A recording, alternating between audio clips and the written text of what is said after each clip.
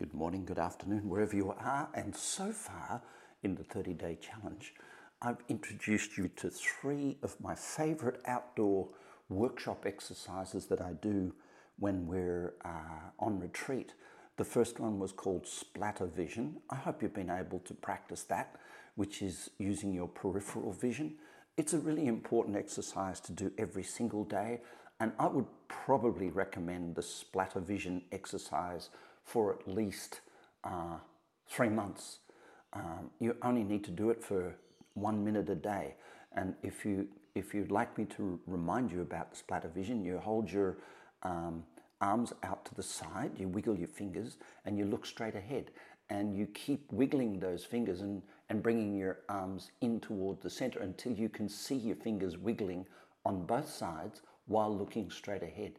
Now, this is a really important exercise for the purposes of meetings. It's important exercise for the importance of remaining calm while you discipline your children, which we call soft eyes. It's a really important exercise for being able to coach other people, because if you stare at people or you glare at people, they will think you're being aggressive or attacking them. So it's a great way to control an environment. And I strongly recommend getting the habit of using this peripheral vision even while you're driving. It's still safe. So as I said, hold your arms out to the side, wiggle your fingers, bring them in bit by bit from 180 degrees apart, bit by bit at about 160, 145 degrees apart, which is sort of a bit of a V shape with your arms coming forward towards the middle. You'll start to see your fingers wiggling, and then you just take them out a little bit further. And it's just a stretch the eyes exercise while you look straight ahead at something softly. So the second exercise we did was the small world. The small world was to get down your hands and knees on the grass, stare at a flower or a piece of territory on the ground, mark it out if you need to with a couple of sticks or a few blades of grass, and just stare at it and see if you can see what details you can see within it that you can't see from above.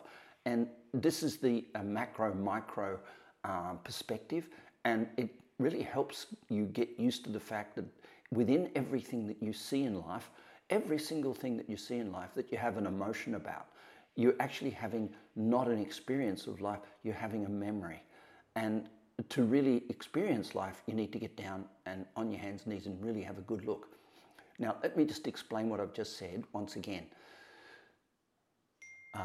We smell, for example, a rose. A rose smells beautiful, doesn't it?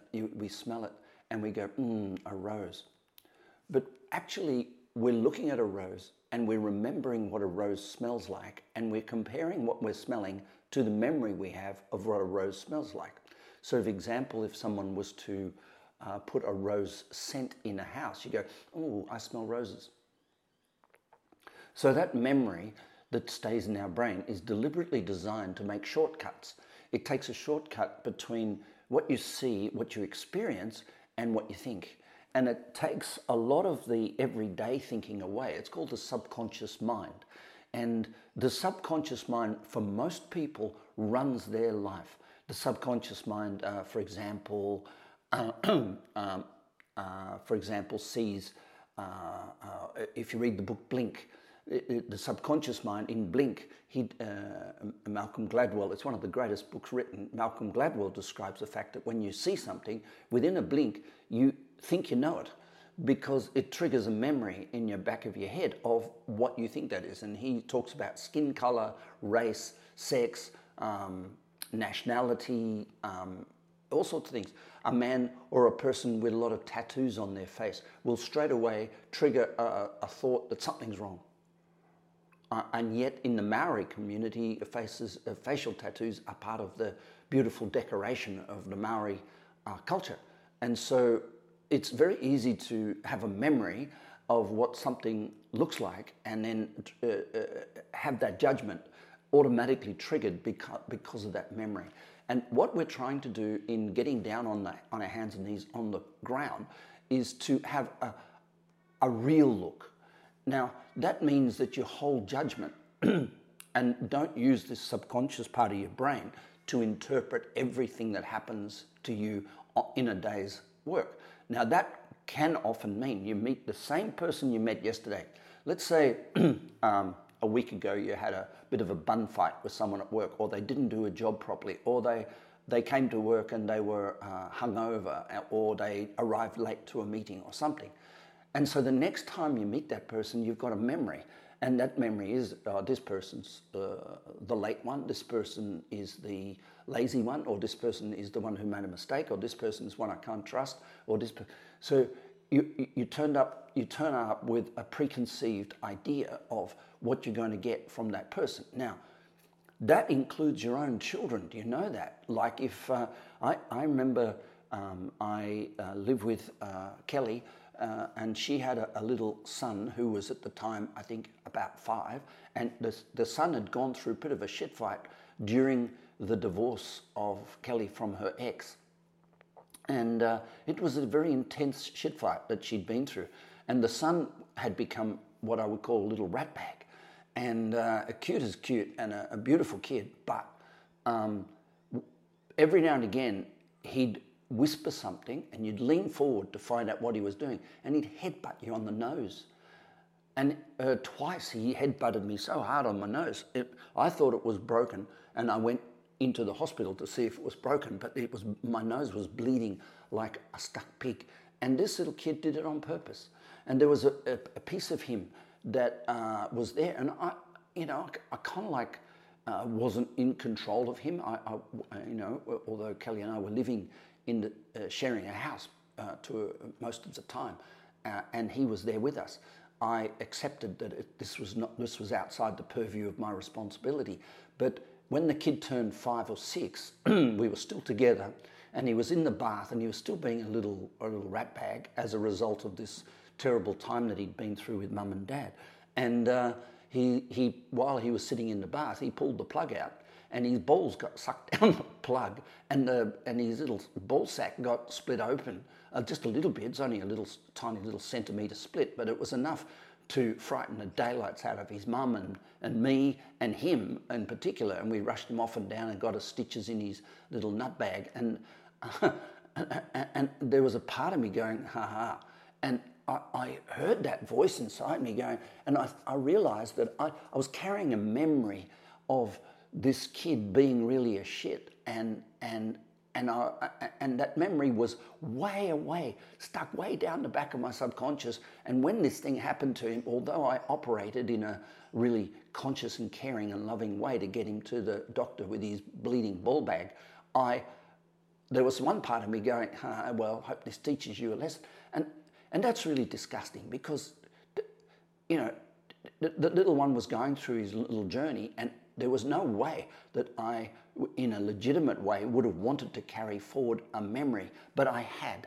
And in the book Blink, he talks about skin color and race and all these things that we carry forward memories of. And the brain is an amazing thing. What it says is, if something happens, I'll just remember that to save me thinking about it next time. And the perfect example is driving a car.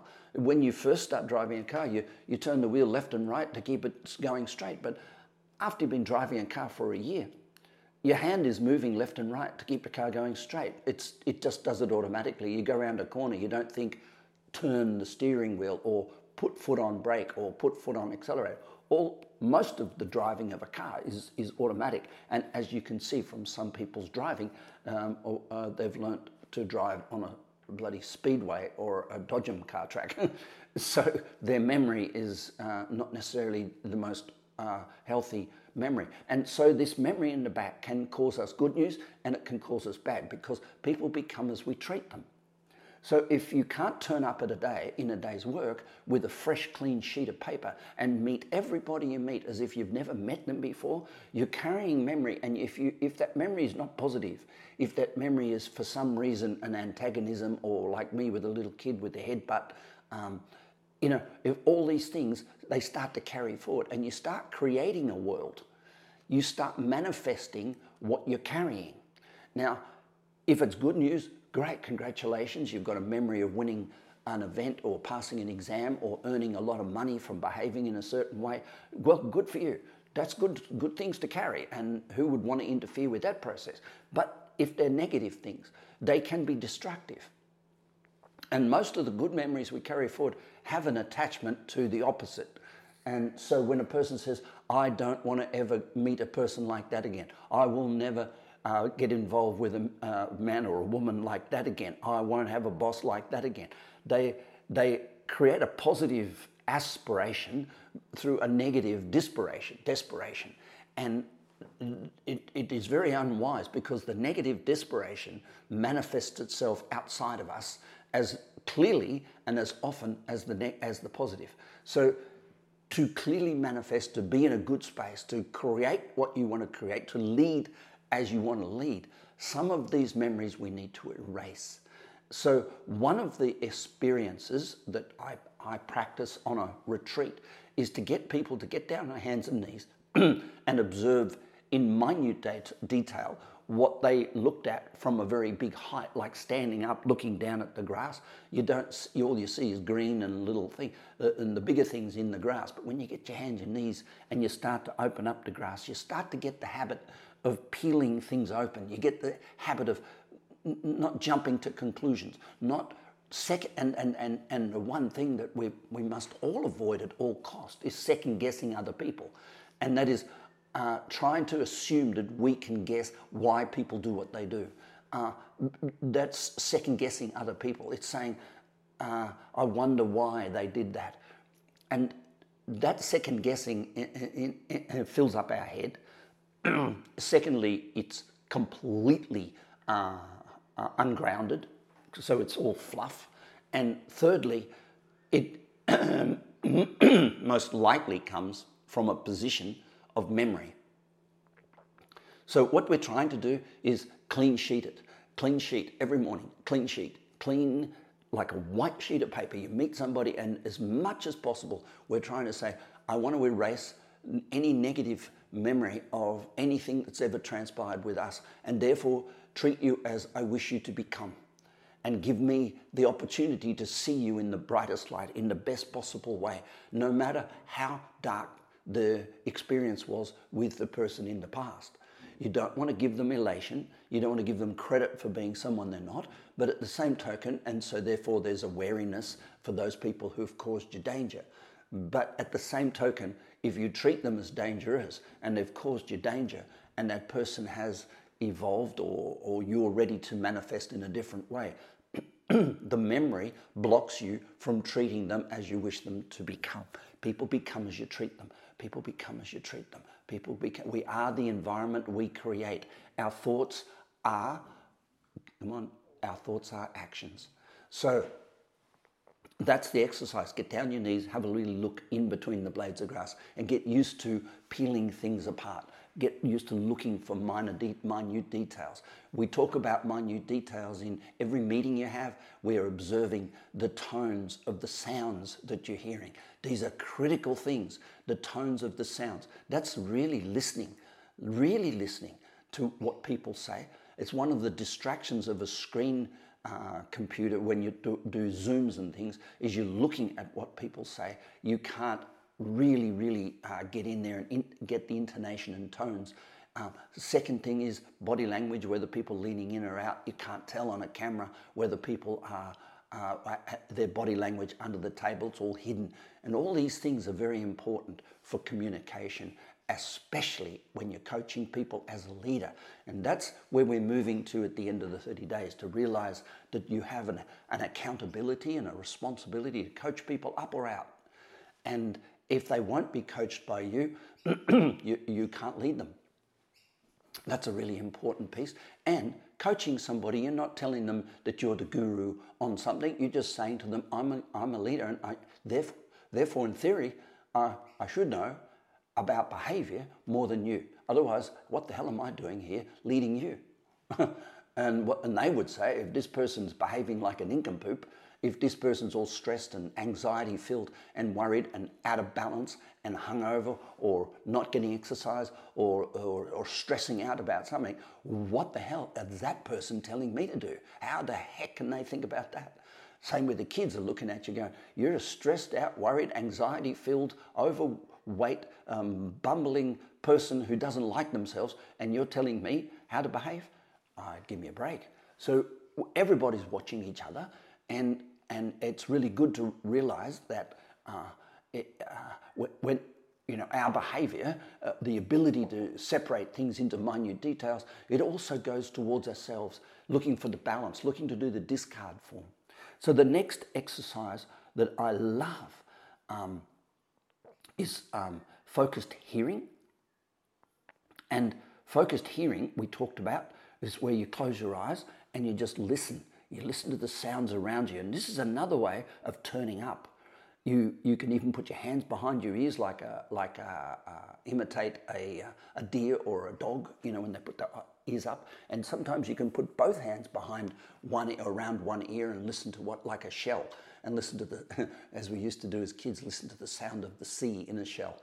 But becoming aware of your hearing, and it's all the different nuances of hearing, opens up a whole new environment. Now, remembering that the lowest sense that we have in our body, the most earthly sense we have in our body, is smell. And then it goes up through the range, and we start to say that touch, feel, is the highest sense. So that's the etheric one, because you can feel things. And sight and all the senses correlate to the 7 levels of the consciousness cone. Now, hearing, listening, is right up there near the top. Right up. Way above sight. Now that, you would think, would be a misconstruction of the human anatomy, but you think about it, you can hear things long before you can see them. You can hear people coming long before you see. You can hear what people think long before they speak. Now this sense, when it's tuned in, is just the most gifting thing.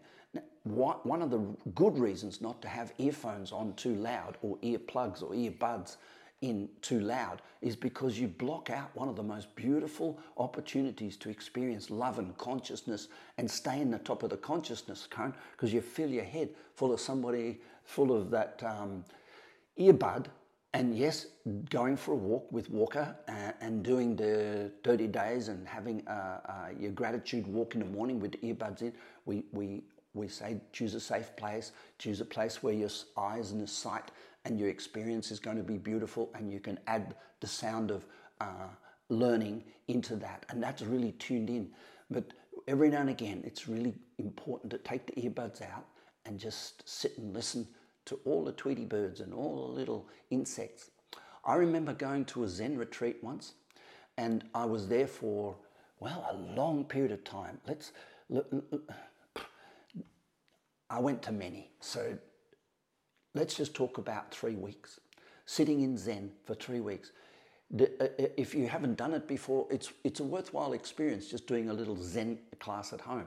And all you do is you just sit down on a cushion, on a chair, about a meter away from a wall. You put a little pinpoint on the wall, or just leave the wall blank, and you just stare. Use the peripheral vision to soften your eyes, and you just stare at the wall. And your eyes will go misty, and your water will come out your eyes, and you just got to keep softening your eyes, but keep them open, and stare at the wall, stare at the wall. And that's Zen. That's it. Finished. Nothing else. Nothing else. Your body doesn't move. You don't practice breathing anything. You just stare at the wall. I did this for 3 weeks. I did it for roughly 14 hours a day. No talking. There were breaks every hour to stand up, stretch your legs, walk around, but those were not breaking the meditation. You had to stand up slowly. You had to stare down at your feet. You had to walk really slowly, 1 foot in front of the other, just toes touching heels, walk around the room once, sit down, back into the Zen. And I did it for 3 weeks. And I can promise you, I could hear a snail crawling up the wall. When the snail's sliding along the wall, it makes a... And I could hear it. I could hear every sound. And that was by slowing down my eyes and not giving them material to come into my face. I actually accentuated the quality of my hearing. Now that becomes pretty important stuff, especially if you're on a bike and there's electric cars around these days. Tesla's coming up behind you with no noise.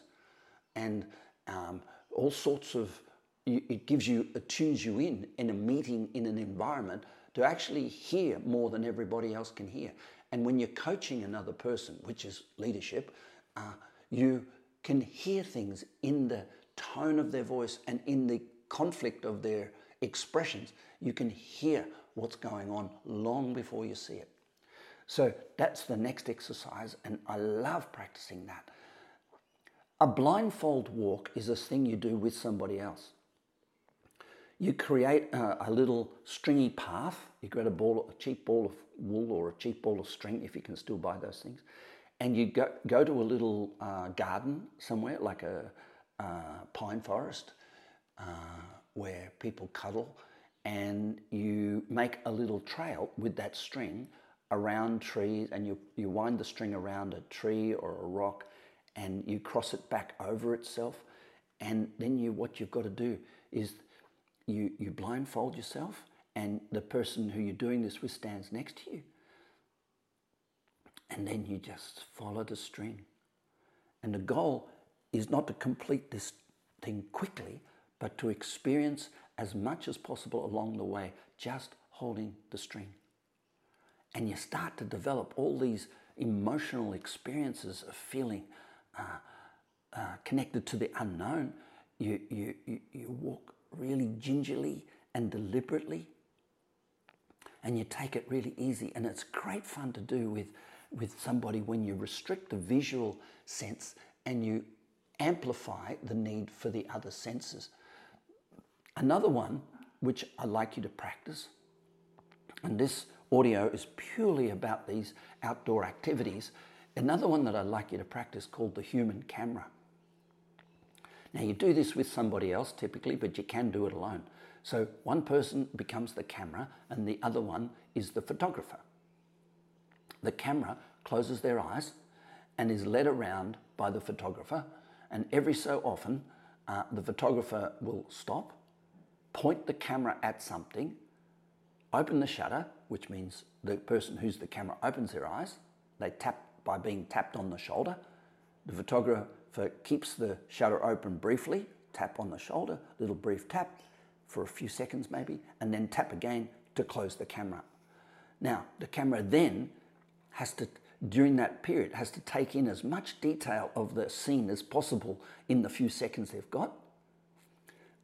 The photographer will take 5 or 6 photographs and then ask the camera to verbally describe what was in these pictures. You can do it one at a time, or I prefer to do it maybe 4 or 5 at a time. And you can play this with kids, you can play this with your partner, but you can also do it yourself. But you can't walk with your eyes shut. Obviously, you walk with your eyes open, you stand still, and you just turn around 180 degrees, look where you've walked, so you haven't been able to see it from this angle before. Take a photo, close your eyes, again, after a couple of seconds, and with your eyes closed, try to describe what you just saw. We play this, you can even do this, we use it in the magnetism exercises to create magnetic positions by walking into a room.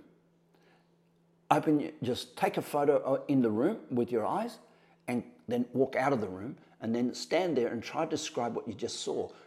The lamps and the carpet and the colours and the pictures on the walls and what you saw and how much, and then do it again, and each time try to describe things you didn't see the last time, and just add to the photograph, and that develops a photographic memory. And this is really important, again, when you're coaching people or when you're in a meeting or if you're in a negotiation with people, to be able to take photographs to be able to be super aware of the environment, super aware of the expressions and the thoughts and what's going on behind the eyes of the other person. You can see a person's eyes harden and soften depending on whether they're telling the truth or hiding things from you. And this is a really important skill. So this is another one that I really love to do on a retreat. There's just a couple more. The last two, the next one is called the drum stalk. Now this is a really cool thing to do, is you go out into a footy field and one person's got a little a noise-making instrument, like 2 sticks or a drum or a kid's play toy or something, and you put your blindfold on, and the person with the toy or stick makes a clicking sound or the noise, and you've got to walk towards it. And better to do this in a field or a forest, which is not too difficult to negotiate, because you might go ding ding, and that means take 2 steps forward. Then you might go ding ding ding, 3 steps to the side, and what you're doing is following the sound, trying to follow where the sound is, and actually at the same token be guided through an area where you're blindfolded. This is a fabulous game to play with workshop groups, and it really does connect people to the earth, because their feet are in unfamiliar territory, and they're learning in a sense to trust their ears as guidance. Last but not least is the onion hike. And this is a hilarious thing to do, but you don't have to use an onion. You take a raw onion and you rub it on things, like if you go out in a park, you might go into the same little bushy area, even a pine forest where people cuddle, and you rub the onion against a tree here and a rock there, and you go a little distance away and you rub it on something else. And the person uses the sense of smell to guide themselves along a trail. They're sniffing. And it's extraordinary with a blindfold on. It's extraordinary. But even with not a blindfold on, to see, you can do it with a blindfold and then do it not. And to see that how little value the eyes are when it comes to following the scent of a trail. In fact, the eyes distract you. If you really do play this exercise well, and you use an onion as an example, or a perfume or whatever, but onion's really easy because it's natural. If you rub the onion, people will start closing their eyes in order to engage the sense of smell. And that just shows you that we are very visually distracted in this world we live in. And we use vision as the dominant sense, when really it's not necessarily the most intuitive. It's actually the thing that buys into memories. So the smell of a rose example is just the most amazing thing you can do, because when you give someone a rose, they can smell it before it arrives, and then they're checking with the rose to check in if the smell compares to the memory they have of what a rose should or shouldn't smell like. And quite often there are roses these days that are produced in Asia that don't have a smell, and they have to add the scent to the rose afterwards, and you can tell. You can really tell. So yeah, look, that's it for today. And I would take this, if I were in your hands, I would take this audio and somehow download it to your phone, and or maybe make some notes to yourself, and make sure you practice these ones. The peripheral vision is really important. The small view is really important. The using the hearing is really important. The other ones are just fun, but you can do them with your kids. The human camera, indoors or outdoors, you can, if I'm in a bus, I will do the human camera. I will look down the bus, then I'll look back at my book and try to remember what people are wearing on the bus, who they are, and see if I can get a mental snapshot of the bus. Or if I'm waiting in a reception area and I've got to kill a couple of minutes because the dentist is late or whatever it is, I'll play the human camera. I'll look up, take a photo, look down, keep my eyes open, but sit there going, now what did I see? And I'll try to recall as much of the detail. Then I'll look up again and look down, and what did I see? And I'm really sometimes quite annoyed when they say, your appointment, Mr. Walker, you're ready. And I go, oh, shit, I haven't finished the game yet. This is Chris. You have a beautiful day. Bye for now.